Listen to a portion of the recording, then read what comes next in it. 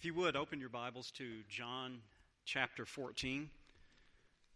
You know, after that children's sermon, I'm not sure what more needs to be said, so I appreciate that very much. But Rebecca and I were talking at the back. We just need to pray that Gary doesn't get pulled over on the way home with two big, giant bags of white powder in his car. Officer, it's diatomaceous earth. Yeah, right. I promise it. It's diatomaceous earth. So I appreciate the scripture reference, particularly, that we read and what the message of that was. And also the allusions and then direct things that Gary was telling the children about the uniqueness of Christ. So, and also appreciate the fact that Bill mentioned to you, some of you may not have known that Rebecca and I are actually part of the missions budget here at Midway, and we just can't thank you enough. So what I would like to do before we start the message proper, Dean had invited me to share with you guys exactly what it is that we do in our ministry together. And so you can appreciate how much you're involved in that and making it possible. And so it's not possible for me to tell you these few facts without it sounding like I'm talking about myself or I'm talking about my wife.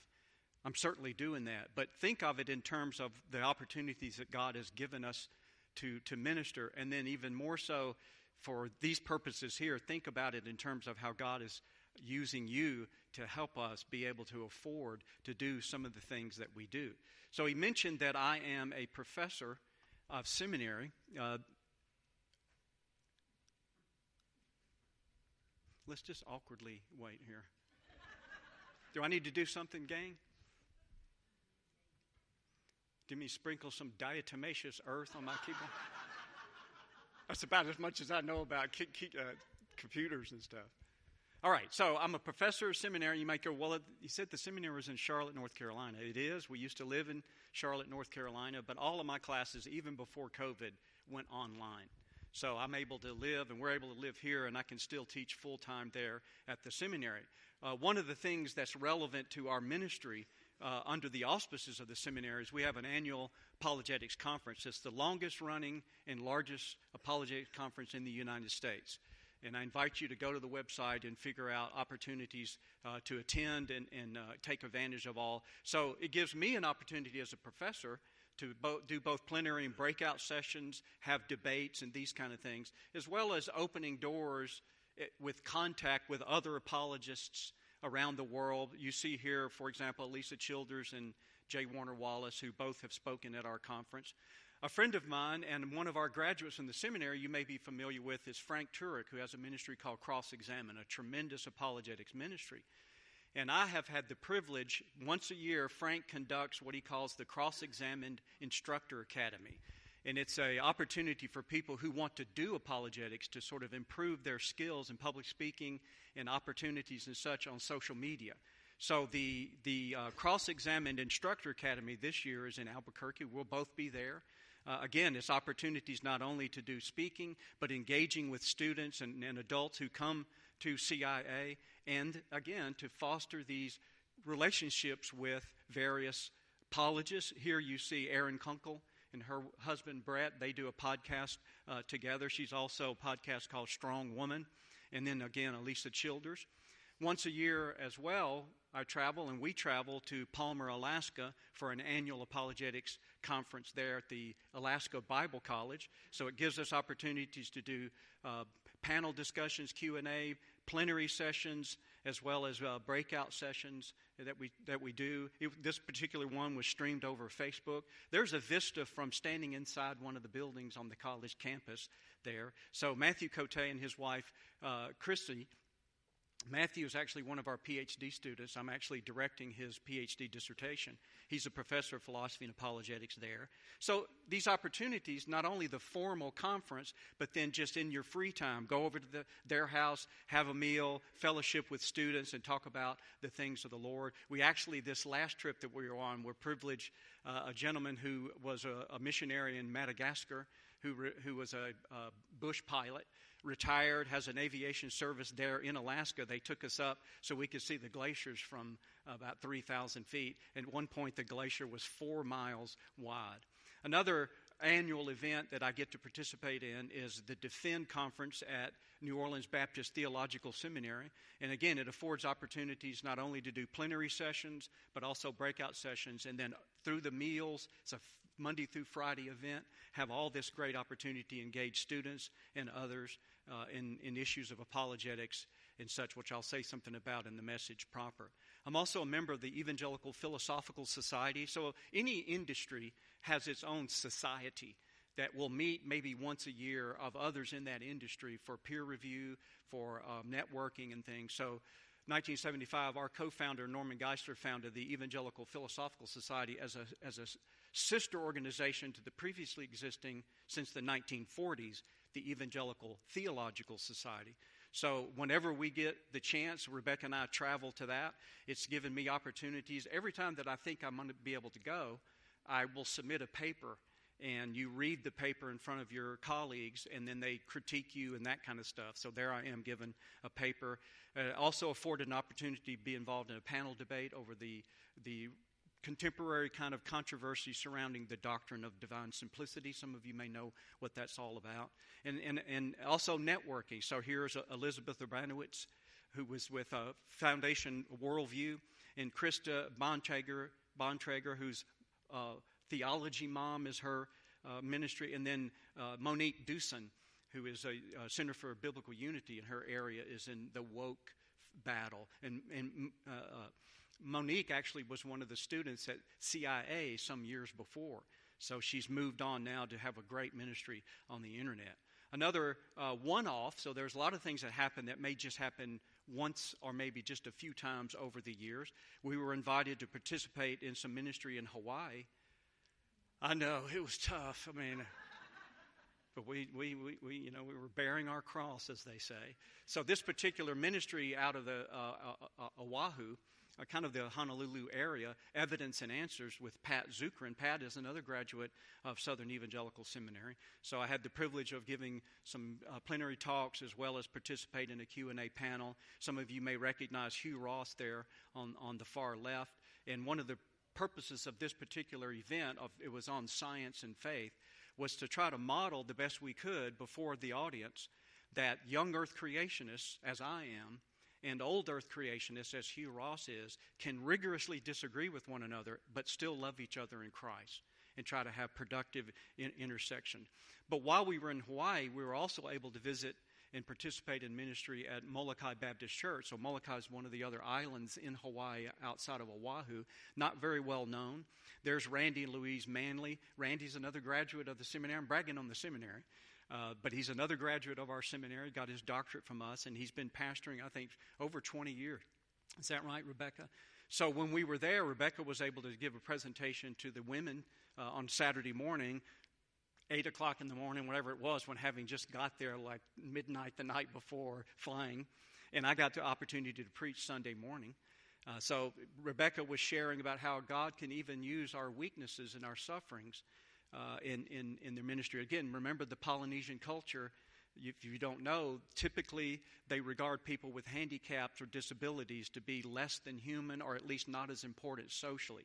So they're generally marginalized in a lot of different ways, and that spills over into the church. And people feel like that I'm not really worthy to be part of a congregation because of my handicap.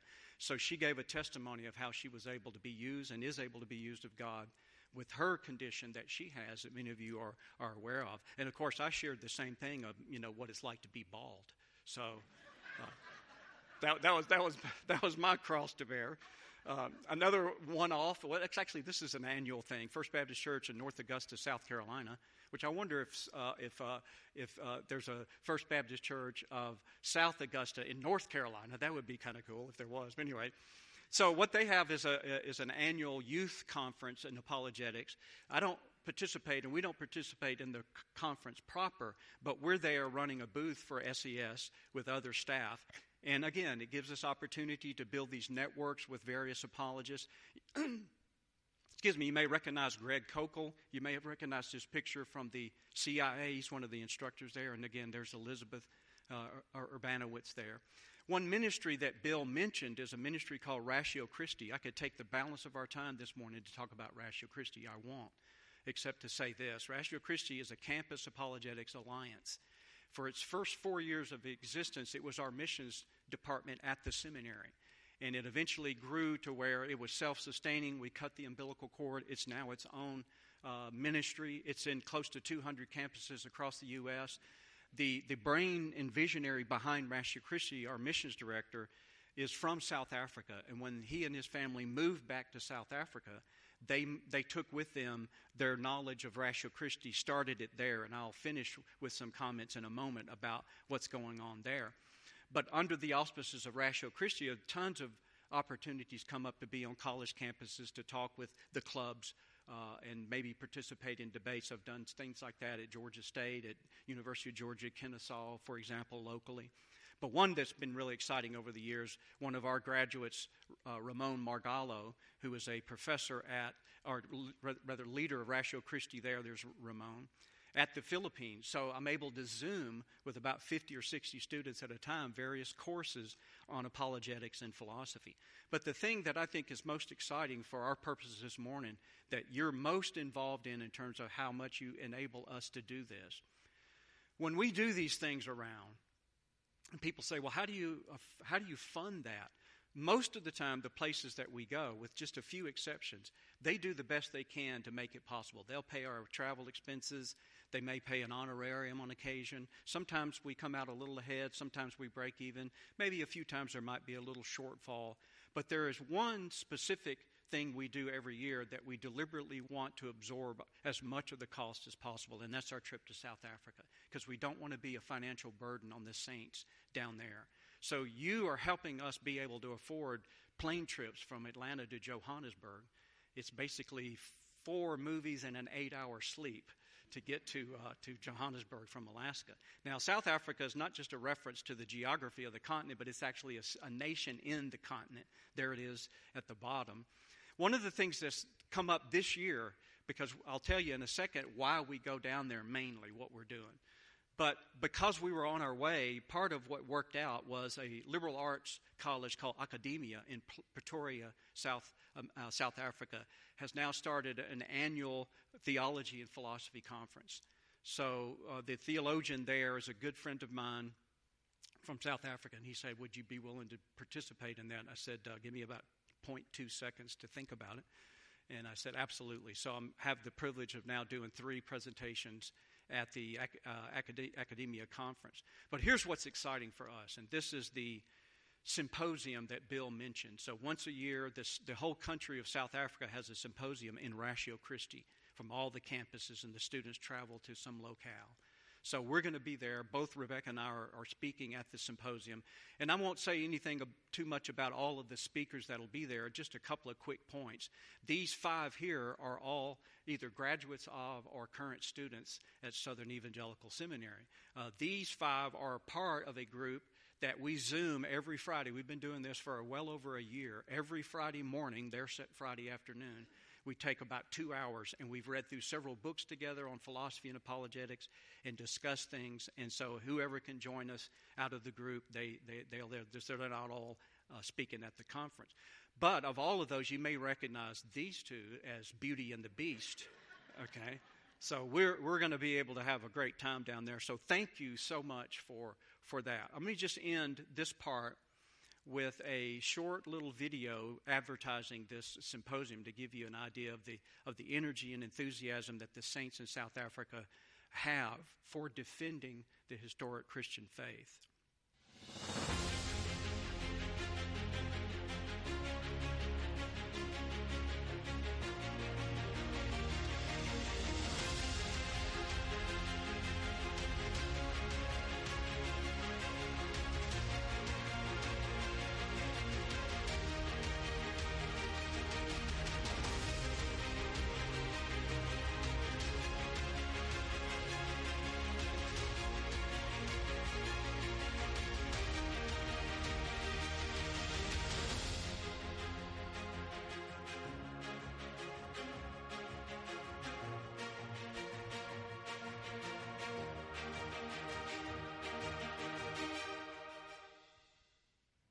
So as I said, thank you so much for allowing us to be a part of that and helping us afford to do that. And I know the saints in South Africa appreciate the involvement that Midway has in the ministry down there. And they love Americans. They love what we're able to contribute, and it's just exciting to be a part of it.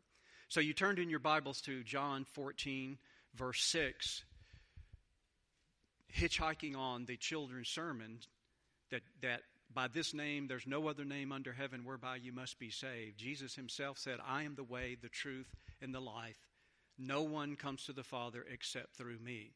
Now, some of you may not know that this presentation I'm doing was actually in the director's cut of the Indiana Jones. No, that's not true. I just made that up. I have too much time on my hands to Photoshop a picture of Harrison Ford. Now, notice though the subtitle, which you don't see on the chalkboard that I just showed.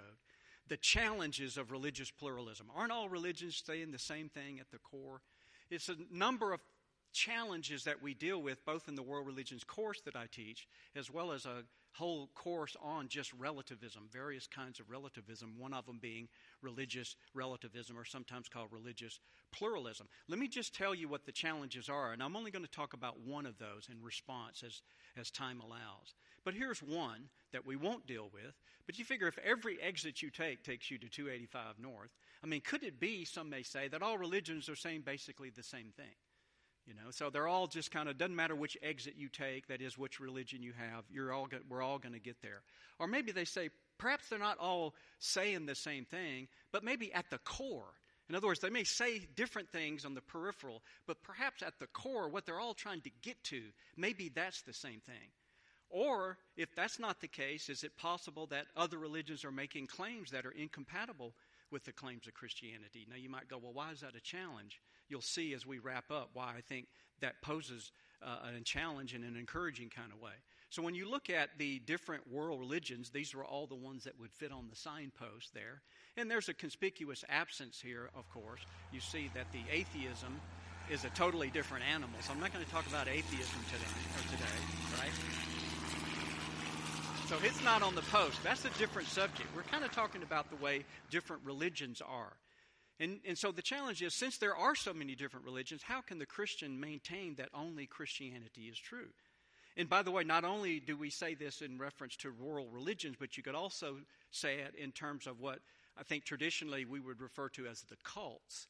But the academic community and evangelicalism has substituted the phrase new religious movements, because the media uses the word cult in a different way than the theologians. And we don't want to maybe think that if somebody's a Mormon, they're going to commit mass suicide the way some cults do, right? So they changed the term to be less offensive there. So you could see, by the way, they no longer call themselves Mormon. They have to go by their official name of the Church of Jesus Christ of Latter-day Saints. But if this is the case that only Christianity is true, then are we saying that the followers of those false religions are eternally lost? Is that what we're saying as Christians? And if that's what we're saying, well, what about those who sincerely follow one of these false religions and never had a chance to hear the gospel? How do we answer those? Those are the challenges that we deal with. There just a few comments about religious pluralism. Sometimes you might hear the word relativism with respect to that. Just so you'll know that I'm aware of, not all forms of relativism are, if you will, subjectivism. Something true for one person, not true. Not all of that is bad. Some of it is completely normal. Now, just think to yourself here. Think about asparagus and Brussels sprouts, and think to yourself, tasty or not. Just think to yourself about that. Maybe some people think I like asparagus, I don't like Brussels sprouts, or vice versa, or maybe I don't like either one, or maybe I like both. Now, I have my own opinion about it.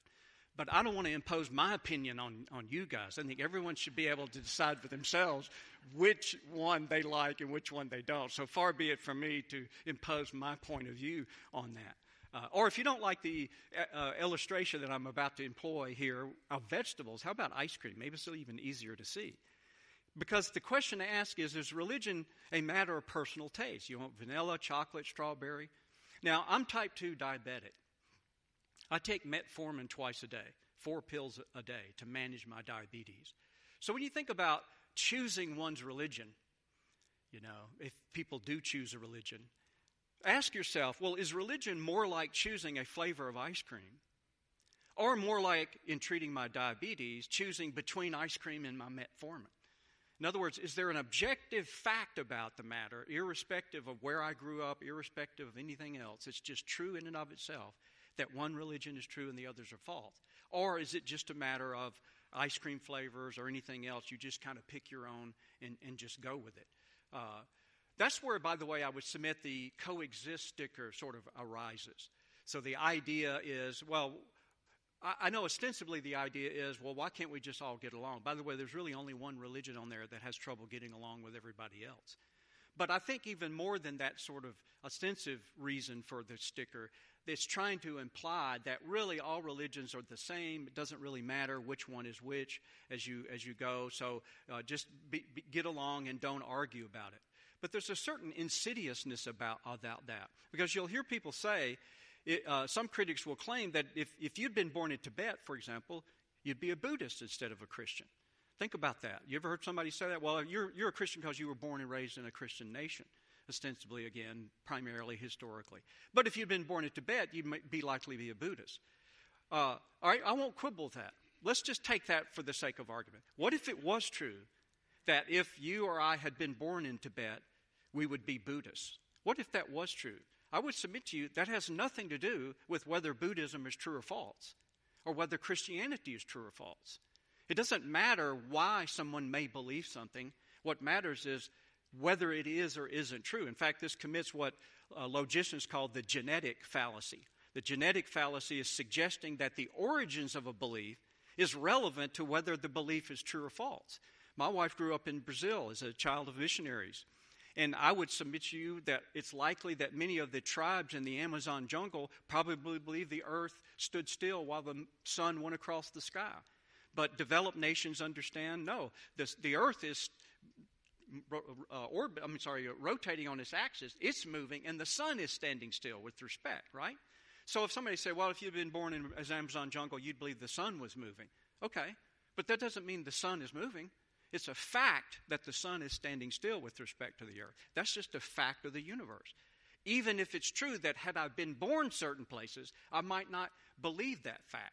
So if somebody said, well, if you've been born in Tibet, you'd be a Buddhist, I would go, that just means if I had been born in Tibet, I'd believe a false religion.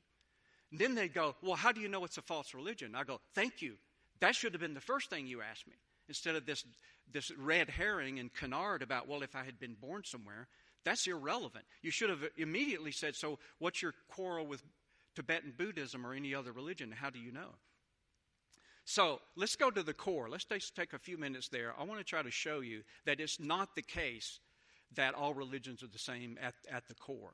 In fact, this is very interesting. If you compare what core beliefs, that is defining doctrines of a given religion, whether it's Christianity, Hinduism, whatever, you compare those with, for the sake of our terminology here, I call a peripheral belief, the beliefs that are on the edges there.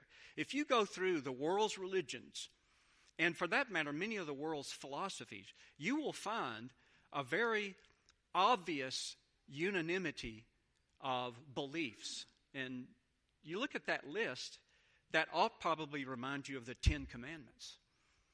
A lot of people be surprised how many of the world's religions teach that it's wrong to lie, it's wrong to steal, these kind of things. You should respect other people. Elders should be nurturing children. Children should be deferential to their leaders. Citizens to their government. Government serving their citizenry, those kind of things. And we even see it imbibed in the Declaration of Independence when it starts out. At the first of the Declaration, it says, when in the course of human events it becomes necessary for one people to sever the political bonds which connect them to another, and assume among the powers of the earth the separate and equal station to which the laws of nature and nature's God entitle them, a decent respect for the opinions of mankind require that you should give the causes which impel you to the separation.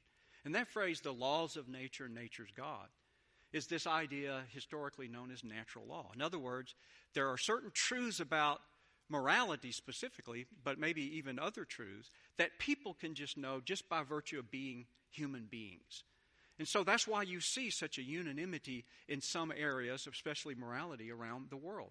And in the Western tradition, it's known as the natural law tradition. In fact, it's the very thing Paul uses in Romans 2 to prove to his readers that just because the Gentiles weren't there at Mount Sinai, they're not excused in the sin that they're doing, because the works of the law are written on the heart.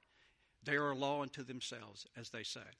All right? So it's natural law tradition. And by the way, a great resource I would commend to you is J. Budashevsky in his book, Written on the Heart, The Case for Natural Law, or Norm Geisler and Frank Turek. Norm Geisler was our co-founder, Legislating Morality. So you see things like in Confucianism, when he says this, if I can get the slide here, hang on. What are the things that men consider right? Kindness on part of the father, filial duty on the son, gentleness on part of the elder brother, obedience on that of the younger, righteousness on part of the husband, submission on that of the wife, kindness on part of the elders, deference on that of the juniors, with benevolence on the part of the ruler and loyalty on that of the minister. These 10 things are what men consider right. In Hinduism, utter not a word by which anyone would be wounded. A sacrifice is obliterated by a lie, and the merits of alms by the act of fraud. That almost sounds like a proverb, doesn't it, from Solomon. I love this one. One should never strike a woman, not even with a flower. I thought that was great. In Buddhism, you get the same thing. Supporting one's father and mother, cherishing wife and children, and peaceful occupation, these are the greatest blessings. So if you contrast, however, these different religions, where they seem to be sort of the same in many respects peripherally, if you look at core beliefs, and I just picked a handful to point out that I'll just run through really quickly to give you the impact of how radically different. You look at questions like, well, does God exist? If so, what is he like? Who is Jesus? Is there life after death? How does one gain eternal life? Or how do you get from where you are to where you need to be? So I just want to show you just rapid fire in the time that I have left, how different the major world religions are on every one of these questions, which I would again submit to you. These are really the defining doctrines. For example, let's take them one at a time when we look at Buddhism, Hinduism, Confucius, Judaism, and Christianity. Does God exist? There's not even a deity, and Theravada Buddhism is atheistic, doesn't even have a God. How could you say we're saying the same thing if some religions don't even believe in the existence of God? You think it matters to Christians whether God exists or not? Hinduism, early Vedic Hinduism, was almost monotheistic, like there's a single God. But later stages of Hinduism became pantheistic, meaning the universe is God, or then polytheistic, where you end up with 330 million gods in Bhakti Hinduism. There's no really interest in religion and deity in Confucianism. Judaism, there's only one. Islam, there's only one God. And Christianity is only one God. What is God like? Well, the gods of Tibetan Buddhism would sound more like what you and I would describe as angels and demons. You've got these finite spirit beings. Some are good and some are evil. Those are the deities of Tibetan. Early Vedic Hinduism, as I said, was almost a monotheism. He was the father of heaven. Upanishadic Hinduism, he's pantheistic. He's just the universe. Again, Bhakti Hinduism, all of these 330 million gods are all finite. There's no really anything to say about God in Confucius. In Judaism, the one true God created heavens and the earth, revealed himself to Moses and Abraham and Moses. Islam, the one true God created the heavens and the earth, revealed himself to many prophets, the last of whom was Muhammad. In Christianity, there's only one God. This God is a trinity of Father, Son, and Holy Spirit. Here's the one that I like. Who is Jesus? Just think to yourself, does it matter to the Christian who Jesus is? Just think. You think, I can't think of anything more critically central to my religion than who Jesus is. Do you realize there is no religion that I know of? I've been teaching world religions for decades at the seminary. There's no world religion that I'm aware of that says about Jesus what we say about Jesus. And so people come to me with this nonsense, oh, well, we're all basically saying the same thing, when they don't say anything close to what we say about the most important element of our religion, and that's who Jesus is. So Buddhists see Jesus as an enlightened one of many in history. That's where the word Buddha comes from, the enlightened one. Hinduism, in Bhakti, he's just one of the 330 million gods you can hook your wagon to, and they'll take you where you need to go. But if it's sort of like the debate between a F-150 and a Silverado. Hey, they're both pickup trucks. They both carry the load. You might like one over the other, but they both get you there. That's kind of what they think about Jesus. Given that there is no God, Jesus is nothing more than a man for Confucius. In Judaism, Jesus was a well-intentioned, if misguided and misunderstood, Jewish rabbi, but not the promised Messiah of Israel. In Islam, Jesus was one of the greatest prophets. Some people may find that surprising. Islam teaches that Jesus was born of a virgin and a miracle worker, but he is not the Son of God in Islam. He did not die on the cross in Islam, and he did not rise from the dead.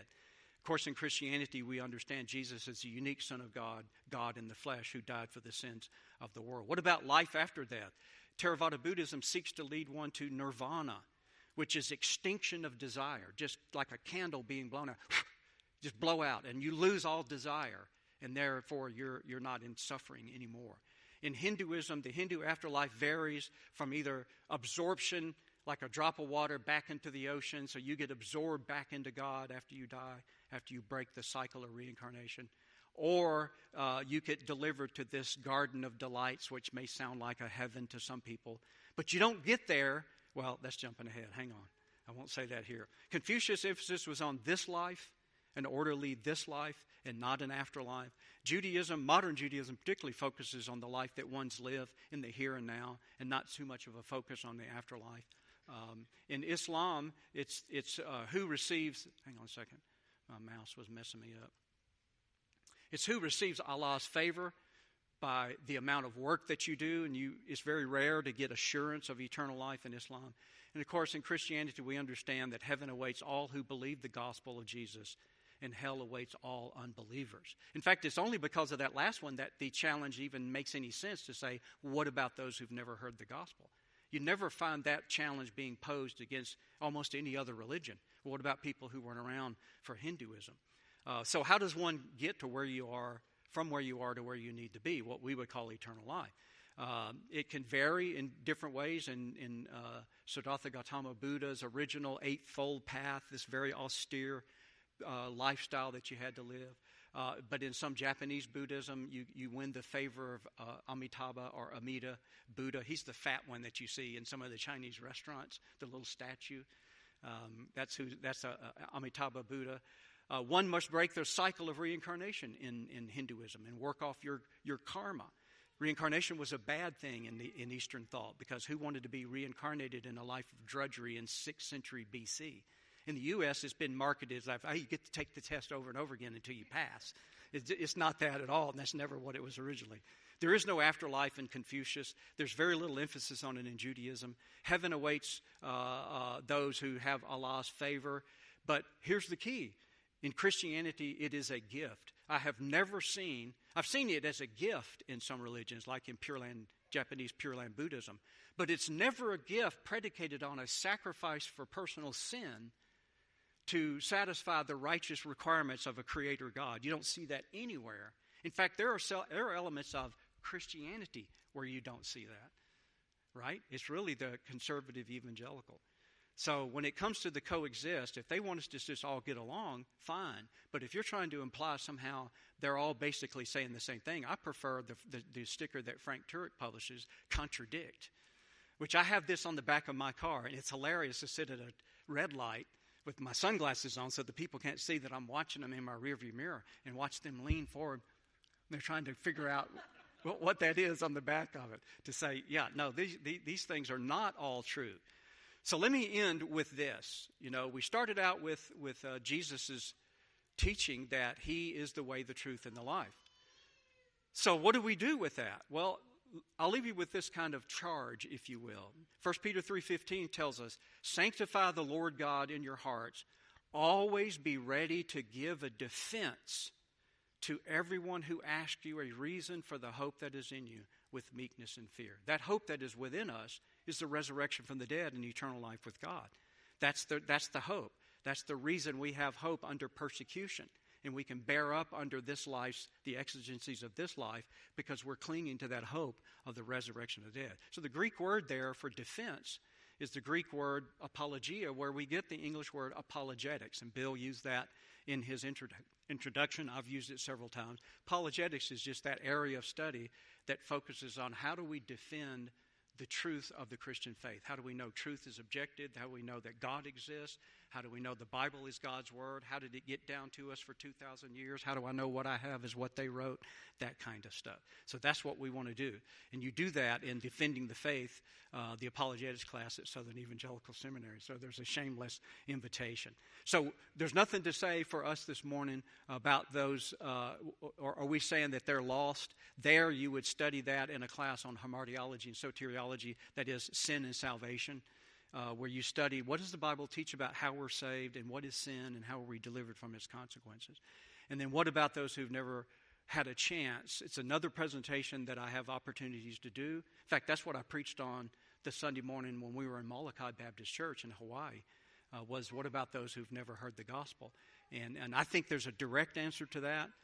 It takes a presentation to work our way through it, but I'm lobbying for maybe another opportunity to stand in for Dean between now and then and such. So again, thank you for letting us be here. Religious pluralism poses several interesting, important challenges. One of the most common is the claim that all religions are basically the same. Evidence shows, however, that's exactly the opposite. Almost all religions are the same on peripheral. They're very radically different at the core. Other challenges can be equally answered, and 1 Peter instructs us to defend the faith. Let's go to the Lord in prayer.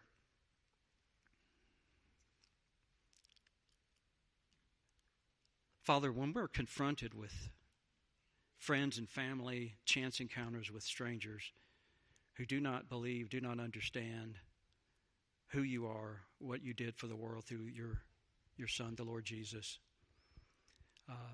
I find myself sometimes at a loss for a quick answer. But in every instance, we need wisdom and guidance from your Holy Spirit to be ready, whether that being ready is just a word of encouragement, a direction to a verse of Scripture, or a complex philosophical argument.